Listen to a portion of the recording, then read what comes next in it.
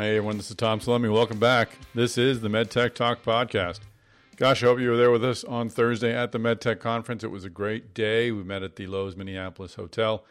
Close to 300 people were there. We had over a dozen different discussions talking about financing, talking about reimbursement, talking about building winning teams, about payers, about building the right culture. We covered every aspect of running a successful MedTech startup that you could cover. Lots of great people on stage. Many other great folks in the audience. It really is my favorite professional day of the year and true high point. Thank you to everyone who helped make it happen. Thank you to our co-chairs, Stacy Enzing Seng and Leslie Trigg, for all the work they do. This is Stacy's final year as co-chair. She'll go back on our advisory board, and very eager to be working with Leslie Trigg next year, along with our new co-chair, Kirk Nielsen of Versant Ventures. So already excited about next year. We'll be planning that out shortly, but we're not going to forget about Thursday. We'll be putting out different content tied to the day.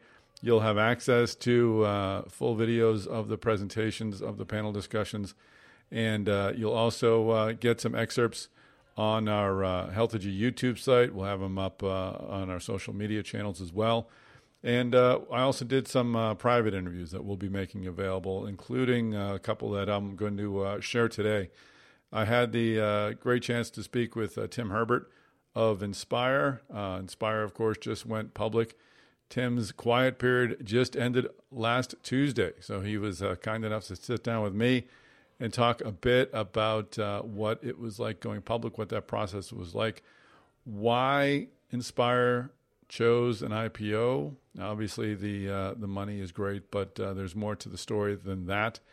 And finally, what does Inspire want to do next? And after Tim's interview, I'll sit down and talk with Adam Elsesser of Penumbra. He gave a great keynote conversation in a conversation led by Angela McFarlane. They talked a great deal about Penumbra's origins, and again, we'll make portions of that and that discussion available to you. But I did want to catch up with him. He's an interesting guy. It's an interesting story. And we sort of summarized a few of the points that he hit upon on stage and covered a few others as well. So it was a great day. Again, thank you to everyone who helped us put it together. Thank you to our many great sponsors.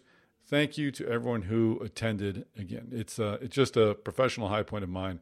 So I'm very grateful to everyone who was part of it. Now let's get into this conversation with Tim Herbert of Inspire.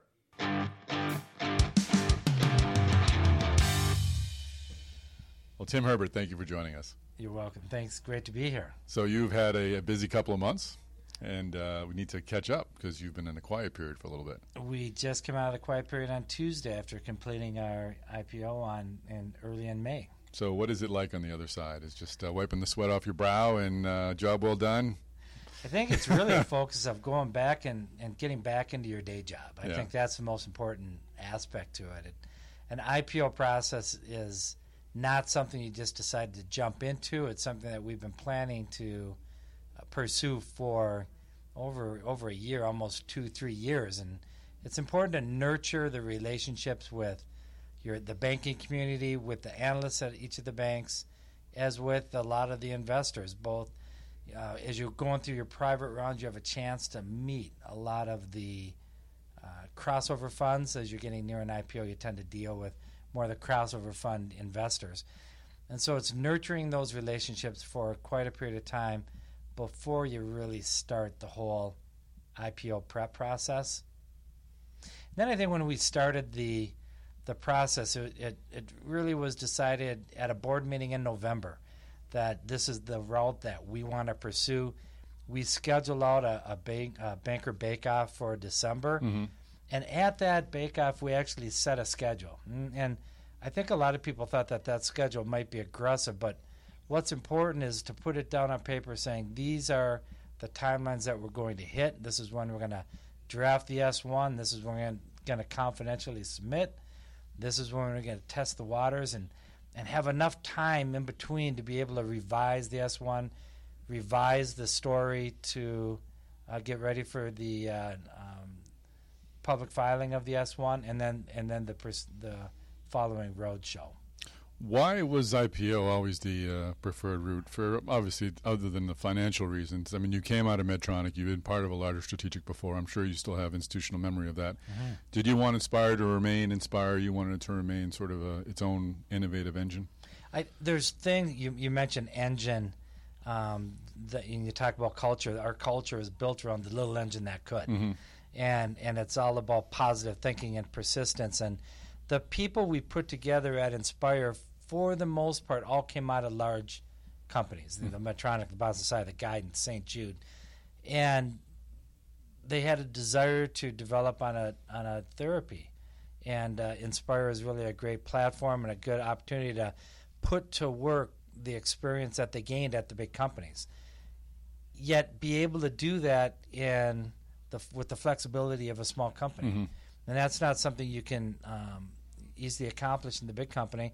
And what we want to do with the IPO is we want to grow the company. And we think that over the last 10 years, we've earned the right through the commercialization and progression of adoption of the therapy that we really we're in position to really grow the company even further.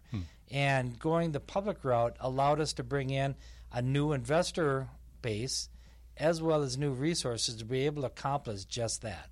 And the employees of the company participate, and they had an opportunity to be a part of it. They're part of building the story of Inspire. They have the long view. That was something we heard at the MedTech conference. John Wood at T. Rowe talked about making sure that you have a long view of your business, and I think that's what the employees at Inspire really have. And that's what resonated when we did the roadshow, and the result was a very successful IPO as well as a post-IPO performance.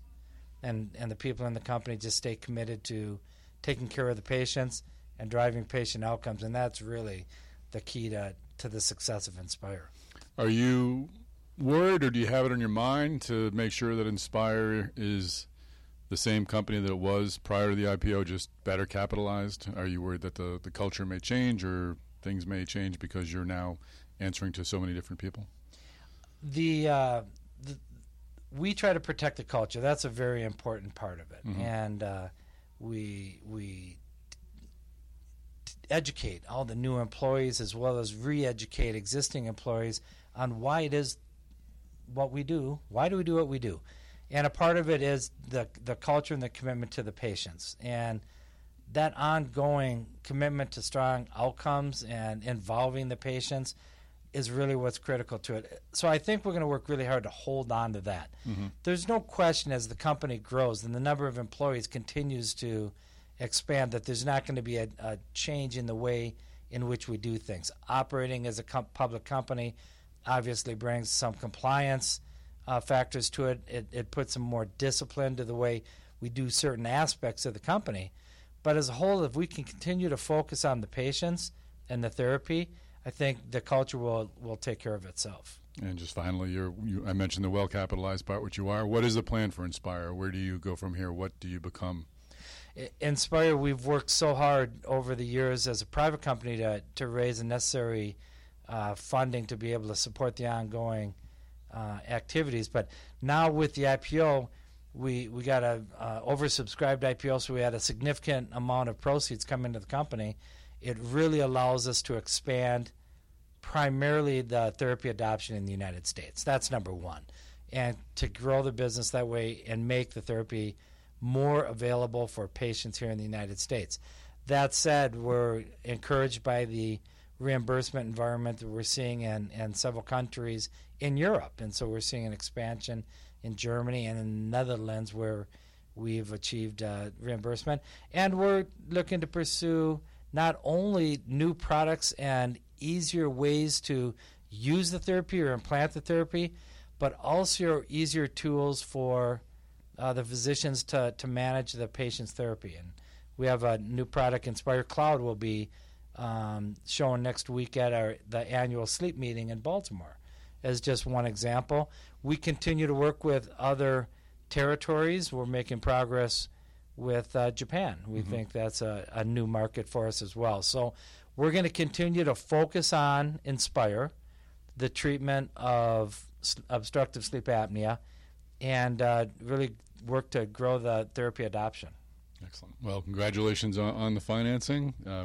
We look forward to continuing to track Inspire's story. It'll be easy to find now, that's for sure. What's your ticker? What's your ticker symbol? INSP on the New York Stock Exchange. All right. Well, welcome to the New York Stock Exchange, and thank you for joining us today. Very good. Thanks very much, Tom. Right. All right. Thank you. All right. Well, thanks, Tim Herbert, for joining us at the MedTech Conference. Tim was not on the panels or any of the panels because, as I said, he was still in a quiet period when we put the panels together. But he was in attendance and kind enough to take a few minutes to talk with us. So thanks again, Tim. Before I get into our next conversation, I mentioned our sponsors up at the top. I did want to thank them personally or individually. Our premier sponsor is Fox Rothschild. Our major sponsors are Korn Ferry, Navigant, Piper Jaffray, RSM. Our strategic sponsor is Baker Tilly, and our supporting sponsors are DeVal & Associates, Silicon Valley Bank, and Tika Mobile. So thanks again to all those folks. We're not able to put these conferences together without the support of our sponsors. So thank you. Our next conversation will be with Adam Elsesser of Penumbra. What an interesting guy. What a great conversation that he had with Angela McFarland. Happy to have a few minutes with him afterwards to follow up on a few of the points and really just understand a bit about his unique approach to innovation and about what are the unique challenges to leading a company from startup to IPO. Penumbra went public 3 years ago and is doing amazingly well, both in business and on the market. So next, let's hear from Adam Elsesser of Penumbra. So I'm here with Adam Elsesser, President and CEO of Penumbra. Thanks for joining us. Yeah, my pleasure. So I just want to talk to you about innovation. You're a startup CEO who remains CEO, followed that company through its IPO, and are still running it 3 years later. You know, we hear about early-stage CEOs, late-stage CEOs. Has your job really changed over that time? What's the difference between running that startup and running the company today? Yeah, I think that's a great and fundamental question. The answer is yes and no. At the core, the job hasn't changed at all. Mm-hmm. I still am very involved in sort of the making sure that the tone and culture and so on is there, albeit that's now sort of run by the whole company. But in the daily tasks and the things that I need to do, it changes constantly. Mm-hmm. Obviously, as 20 people, 30 people, I used to run the project meetings for the product every week, and now obviously I don't do that. We have over 1,800 people, and what I'm tasked with doing it changes pretty dramatically. But at the core of sort of caring about what it is we do and making sure that we don't sort of get sidetracked, that part hasn't changed at all. Did you ever reach a point where you were thinking, maybe it's time that I hand this off to someone who's done this before? Well, that's a trick question, because if I say no, it implies that I have too much hubris and arrogance. And if I say yes, so the answer is there are certainly times when the job is challenging. Sure. That's been true at every stage of the company, when we were small and now when we're large. I have not yet felt that I'm failing the company, and obviously, given the structure of the company, I think I will be the first to say that, and that has yet to happen. And I say that with really all the humility I can, because it is sometimes a surprise that we've come this far and I can still do this. And I didn't intend it to be a trick question, but it was. It actually falls upon the comment you made in your talk today, in that you were asked how you built such an innovative engineer team, and your answer was that you hire people right out of college who basically don't know what they can't do yet. Mm-hmm.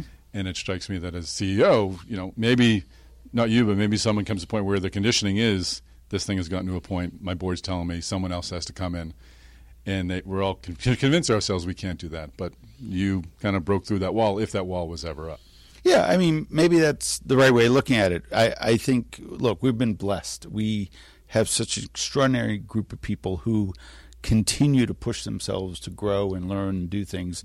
The folks who we started with, many of them still with us, they are like me. They are doing totally different jobs. Their level of growth and maturity is just extraordinary.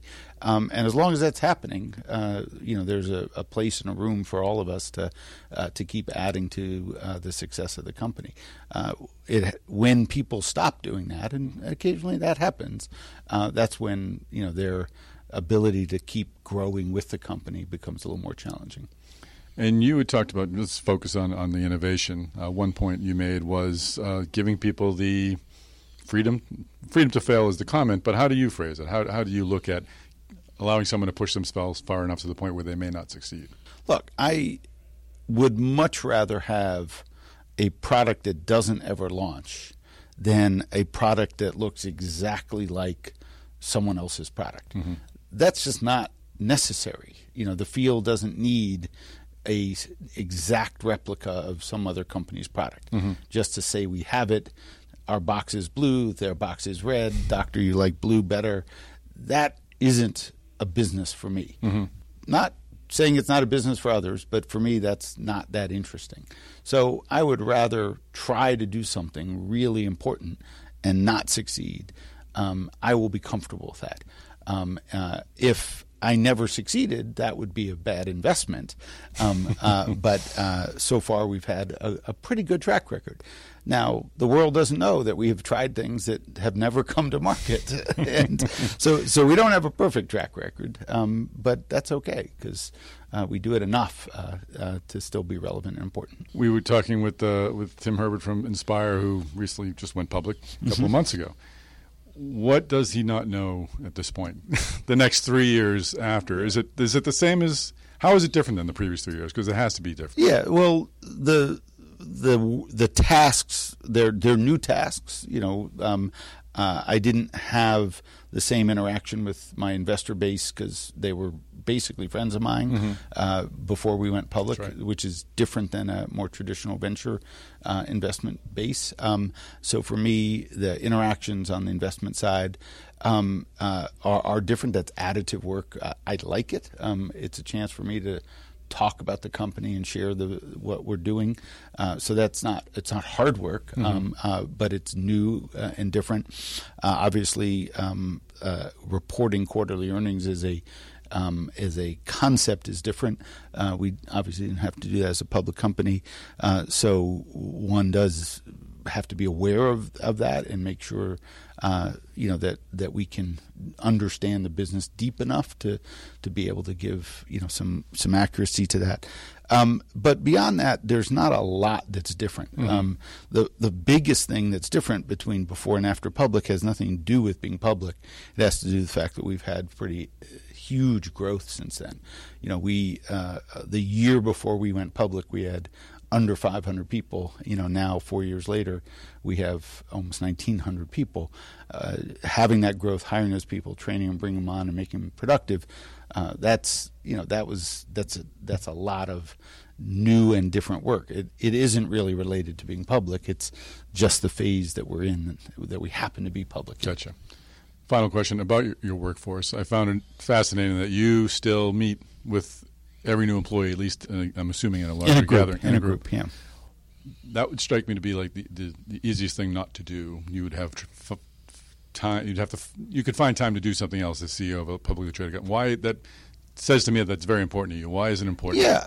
So I've been asked that question. I think there are folks who have expressed surprise that I do that.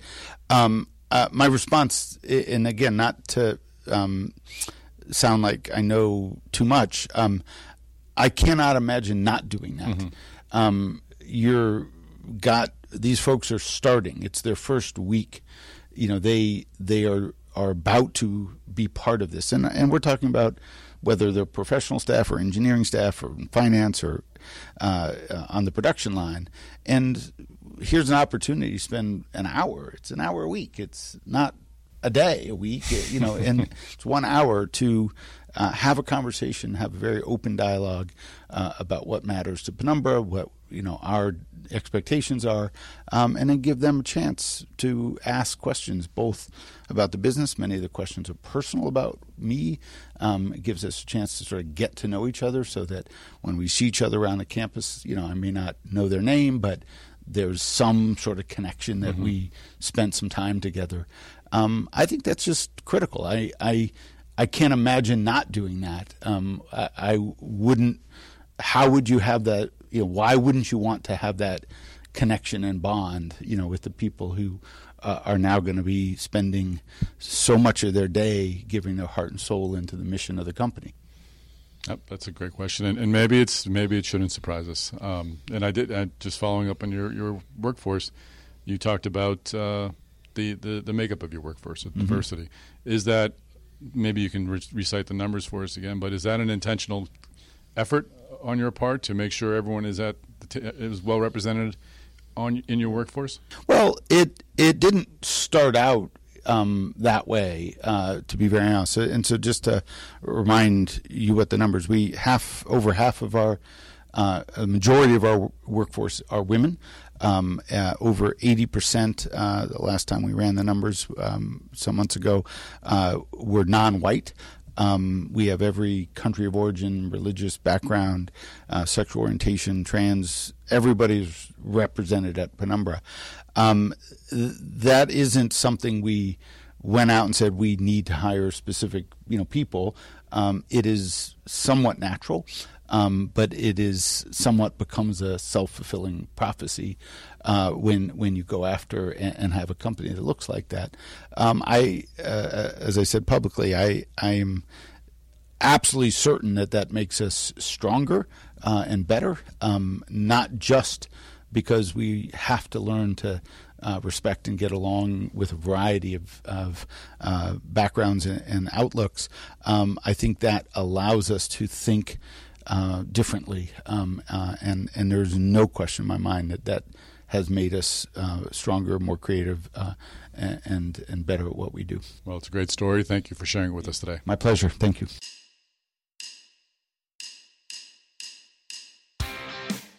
All right, well, that is a wrap. Thanks, everyone, for joining us on the MedTech Talk podcast.